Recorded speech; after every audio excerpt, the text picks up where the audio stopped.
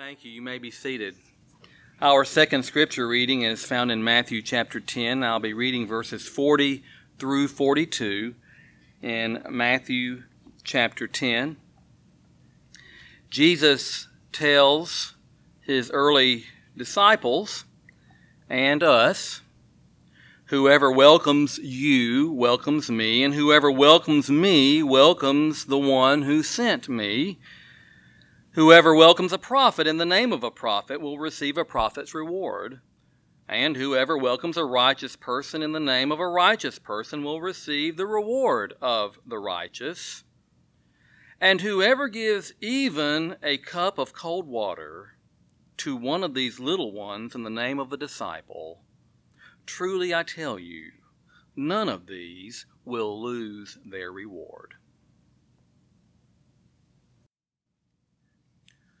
From the study of social psychology, there is a concept known as the just world hypothesis. It is also called the just world theory, just world phenomenon. In a nutshell, it is the belief that in general the social environment is fair, in that people get what they deserve. You may have said phrases such as, "Hey, you know what? You got what was coming to you." This one, "What goes around, comes around." Maxine, chickens come home to roost. You reap what you sow. All of these expressions in some form support the just world hypothesis.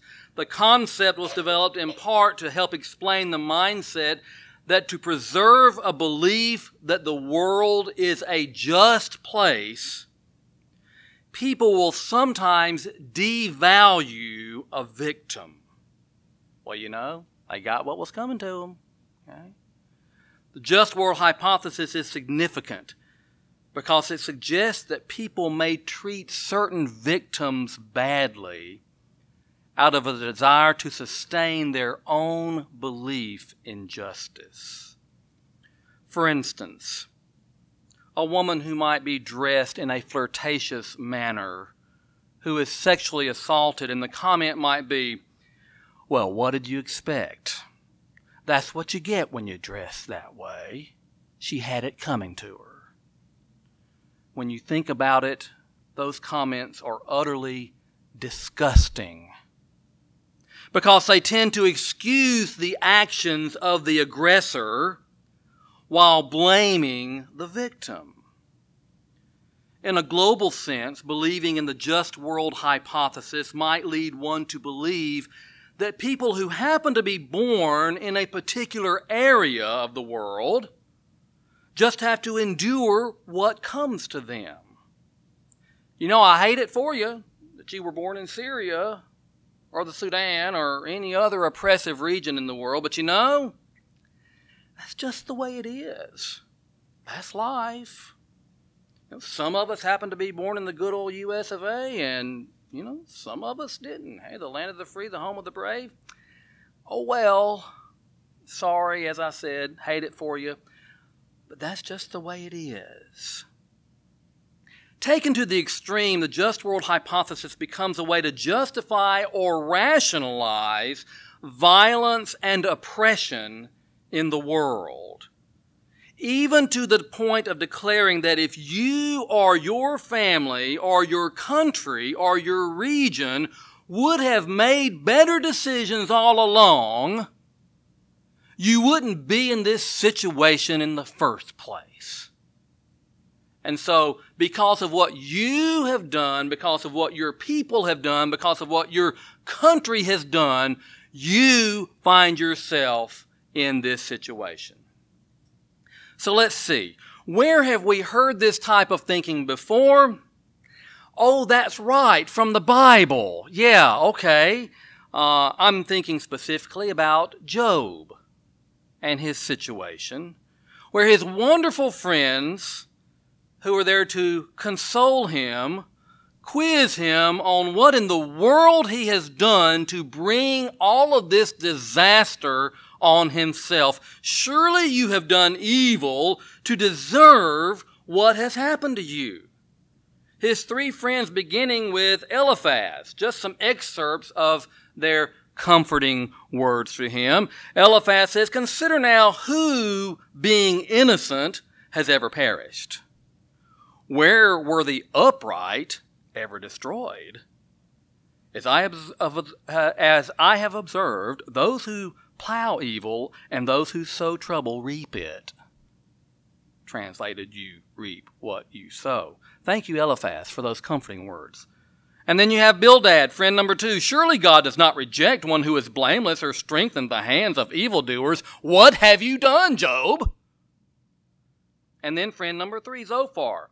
"Yet if you devote your heart to God and stretch out your hands to Him, if you put away the sin that is in your hand and allow no evil to dwell in your tent, then, free of fault, you will lift up your face, you will stand firm and without fear." Job, whatever it is that you're doing, stop it so your fortune will change. The just world mindset. We see this mindset throughout the Old Testament, where the view of God is that of one who punishes us when we do wrong and blesses us when we do right. Now, please know, I am not excusing bad behavior. All our behaviors have consequences. However, there's a really big difference between how God was viewed in the Old Testament and what we see from Jesus in the New Testament. And that big difference we call grace. We sang about it just a little bit ago. America the Beautiful. We sing, "God shed His grace on thee." Grace. God shed His grace on us. We deserve justice, but we receive grace through the death and resurrection of Jesus Christ, our Lord and Savior. God shed His grace on thee. You know, America the Beautiful is truly a beautiful song. It's a wonderful song. It's a classic. And God does shed His grace on us. But when I sing this song, I cannot help but think of an implication.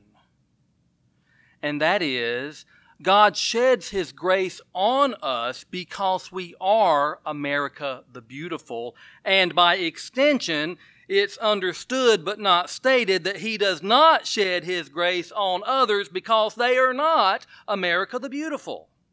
I mean, really? Does God shed His grace on the Sudan? Come on. Does God shed His grace on Syria? With the Assad regime and what they do to their own people? Does God shed His grace on Iran? On Iraq? Does God shed His grace on Russia? Of course He does. The grace that we receive is not a limited grace that only reaches out so far from our doorstep. It reaches out all over Olive Branch and DeSoto County and Mississippi and the United States and, yes, the entire world. Everyone on this planet is entitled to God's grace regardless of what they deserve, regardless of their actions, regardless of what might have brought them to this point in their lives. But please don't just take it from me. Take it from the source Himself. I read again from Jesus telling His early disciples, "Whoever welcomes you welcomes me, and whoever welcomes me welcomes the one who sent me. Whoever welcomes a prophet in the name of a prophet will receive a prophet's reward. And whoever welcomes a righteous person in the name of a righteous person will receive the reward of the righteous." And whoever gives even a cup of cold water, or maybe cold brew coffee, to one of these little ones in the name of a disciple, truly I tell you, none of these will lose their reward. Jesus speaks of those who simply welcome his disciples, who do nothing more than hand them a cup of water, as actually being pulled into the mission of the disciples, and in turn into the very mission of Jesus himself. Wow. God shed his grace on thee, yes, but God also sheds his grace on others, even a stranger who welcomes or gives a cup of water. And of course, the reverse is true. If we are the ones welcoming the stranger or giving a stranger a cup of water. David Lose continues this thought. He writes, once you realize this, we can quickly add to the list. Just smiling at the strangers we see instead of ignoring them. Even offering a shoulder to cry on to one who grieves. Just welcoming the new kid in school or at camp. Even writing a letter to a congressperson about an important issue. Just showing up for a march to protest the abuse of power. Even thanking a law enforcement officer or someone in the military for their service. Just offering to buy some school supplies for a teacher whose budget has been cut. Even helping out at a food kitchen, just being there when your kids need you. He writes, small gestures I know, except that in the kingdom of God there is no small gesture when done in faith. Each and every act of kindness and generosity has an impact well beyond what you had imagined. Indeed, Jesus' words seem to imply that no act of generosity or kindness will be forgotten. What a contrast to the just world hypothesis. You got what you deserve, therefore you get nothing from me. My friends, please know that God does shed his grace on us, but not because of what we have done to deserve his grace. And please know, he sheds his grace on others as well, and that grace can be demonstrated to others in how we choose to treat them. While Rachel, Laura, and I were milling around the CBF General Assembly in Atlanta, we were actually down in the resource fair, or they call it the gathering place now, where you can buy books, which I love to do, and you can go to meet the missionaries and buy some of the things they've done, and Mike Hutchison was there, and it's like we just all this gathering place. I got a text from Corey, a very curious text from Corey, and it said, this is it, you think y'all could grab us a few of those welcome your neighbors stickers? And I replied, sure. Actually, I said, sure, but I already got you a book. I haven't given it to him yet. I had no clue what the welcome your neighbor stickers were. But we'll get you some. Yeah. So Rachel and Laura and I looked all over that gathering place. We looked everywhere for the welcome your neighbor stickers, and we did not see any welcome your neighbor stickers. And so Rachel Googled it, as Rachel does with everything. And so she Googled it and showed me a picture of a sticker, and it had different colors on it. And I turned around, and I am not kidding you. I looked at the little kiosk right behind where we were standing, and I saw those colors on the table. And I said, hey, that might be those stickers. And so then we go and try to figure out how I can finagle this lady to get some of her stickers without having to sign up for what she wants me to sign up for. She was, I think, a missionary from South Carolina, and I told her, I said, hey, I got church members that say, hey, I want some of these stickers. And she said, well, take some of these stickers. And so I did. And the sticker reads as follows. Actually, the sticker doesn't have all of this on there, but it's implied. It says, no matter where you are from, we're glad you're our neighbor. Is that sticker you're talking about? Good. No matter where you're from, we're glad you're our neighbor. Now, since I had not heard of it, and obviously so many others had, I looked it up Friday. Instead of going to one of the breakout sessions, I stayed in the room and looked up as I was working on the sermon. And so I want to read to you some excerpts from an NPR story telling the rest of this story. It's a simple sign, one message. No matter where you are from, we're glad you're our neighbor. But here's the catch. 3 languages: Spanish, English, and Arabic. They've popped up in Pennsylvania, Detroit, Wisconsin, North Carolina, and Canada, thanks to local printers and without any national campaign. I'd never heard of it. You can trace the journey back by word of mouth, from neighbor to neighbor or friend to friend. One resident of Washington, D.C. picked up a sign in Harrisonburg, Virginia. Now 350 residents are about to pick up their signs. In State College, Pennsylvania, Penn State campus minister Ben Weidman saw a post about the signs on social media. He asked his parents visiting his sister in Harrisonburg to pick up 10 signs. Now he's printed and distributed hundreds.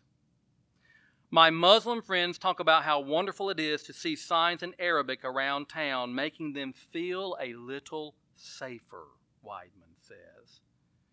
And our neighbor who speaks Spanish was moved to tears by seeing our sign in our yard.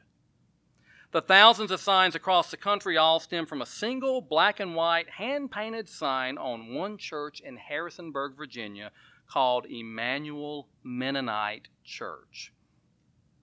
Pastor Matthew Bucher was definitely not setting out to start a nationwide phenomenon.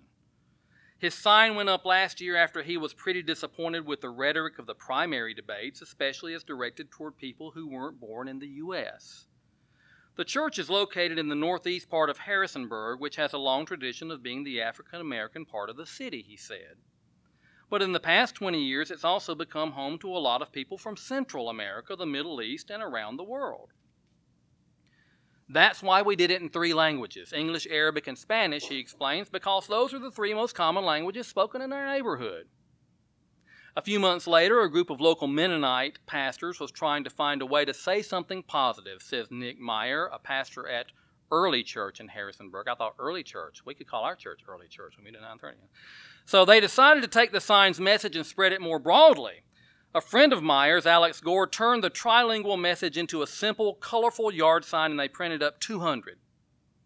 The pastors distributed them, encouraging church members to pair the sign with concrete acts of outreach to their neighbors.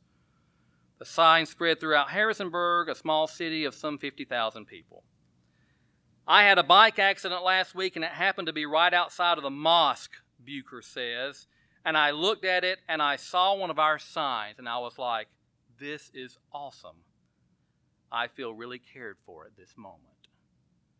As Mennonites visiting Harrisonburg brought signs back to their home communities, the message spread to other towns. Emmanuel Mennonite printed another 300 signs, then another 1,000.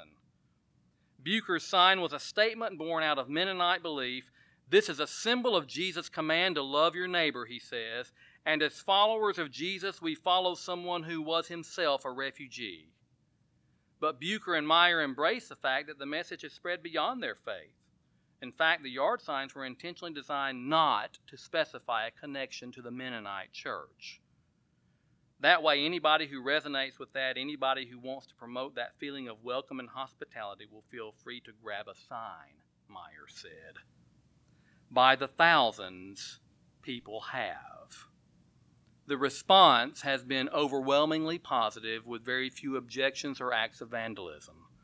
A few people have objected that it's just a sign, not an action. And everyone agrees on that point. Does a sign change anything on its own? No, it doesn't, says one who has helped distribute the signs in D.C. But it expresses that this is a person who believes this, and that's a great sign, literally and figuratively. It shows that it's a community that's caring, not apathetic. That's the thing with a symbol, Bucher says. A symbol is something that stands for something else. The sign is a symbol to us of how we live. So I got some stickers. See, these were the stickers. This is the color, and it's just got welcome your neighbors in English, and then something there in Spanish, and something there that I'm assuming is welcome your neighbor in the other two languages as well. And so, your stickers, I got some more in case anybody wants one. But those that know me know that sometimes I tend to go overboard. So, Corey, I went overboard.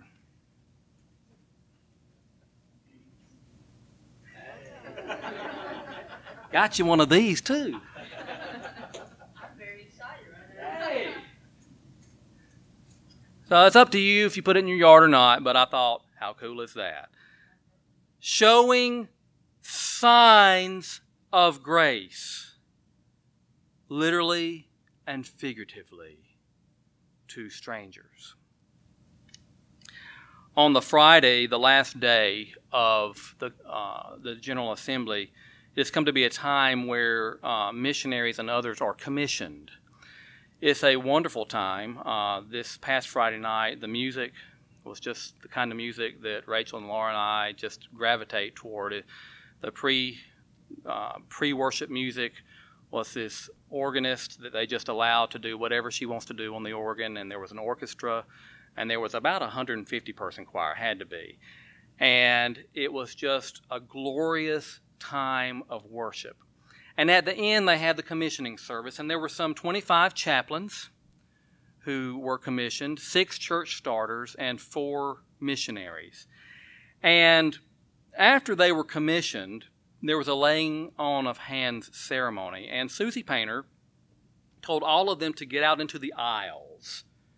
And so they stood in the aisles, and she said to them, "You're standing alone right now."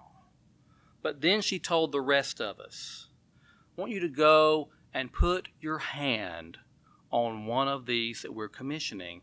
And she said something to the effect, "You're putting your hand on a stranger as you help usher them across the threshold into the ministry that where they're going to be serving." And it really touched me in a very different way as I put my hand on the shoulder of a gentleman who was going to be a chaplain. I didn't know his name. I don't know his name. I didn't know where he was going. I don't know where he's going. Yet I could put my hand on him and tell him, "Grace be with you on your journey," even though I didn't know him. It was a profound experience. God sheds His grace on others through our actions. Just a hand on a shoulder, just a sign, a small thing, really. A cup of water, a smile, an encouraging word. But it's enough to remind us and others that yes, God shed His grace on thee, but His grace does not stop with thee. His grace is for everyone. Let's pray. Father, we forget that sometimes.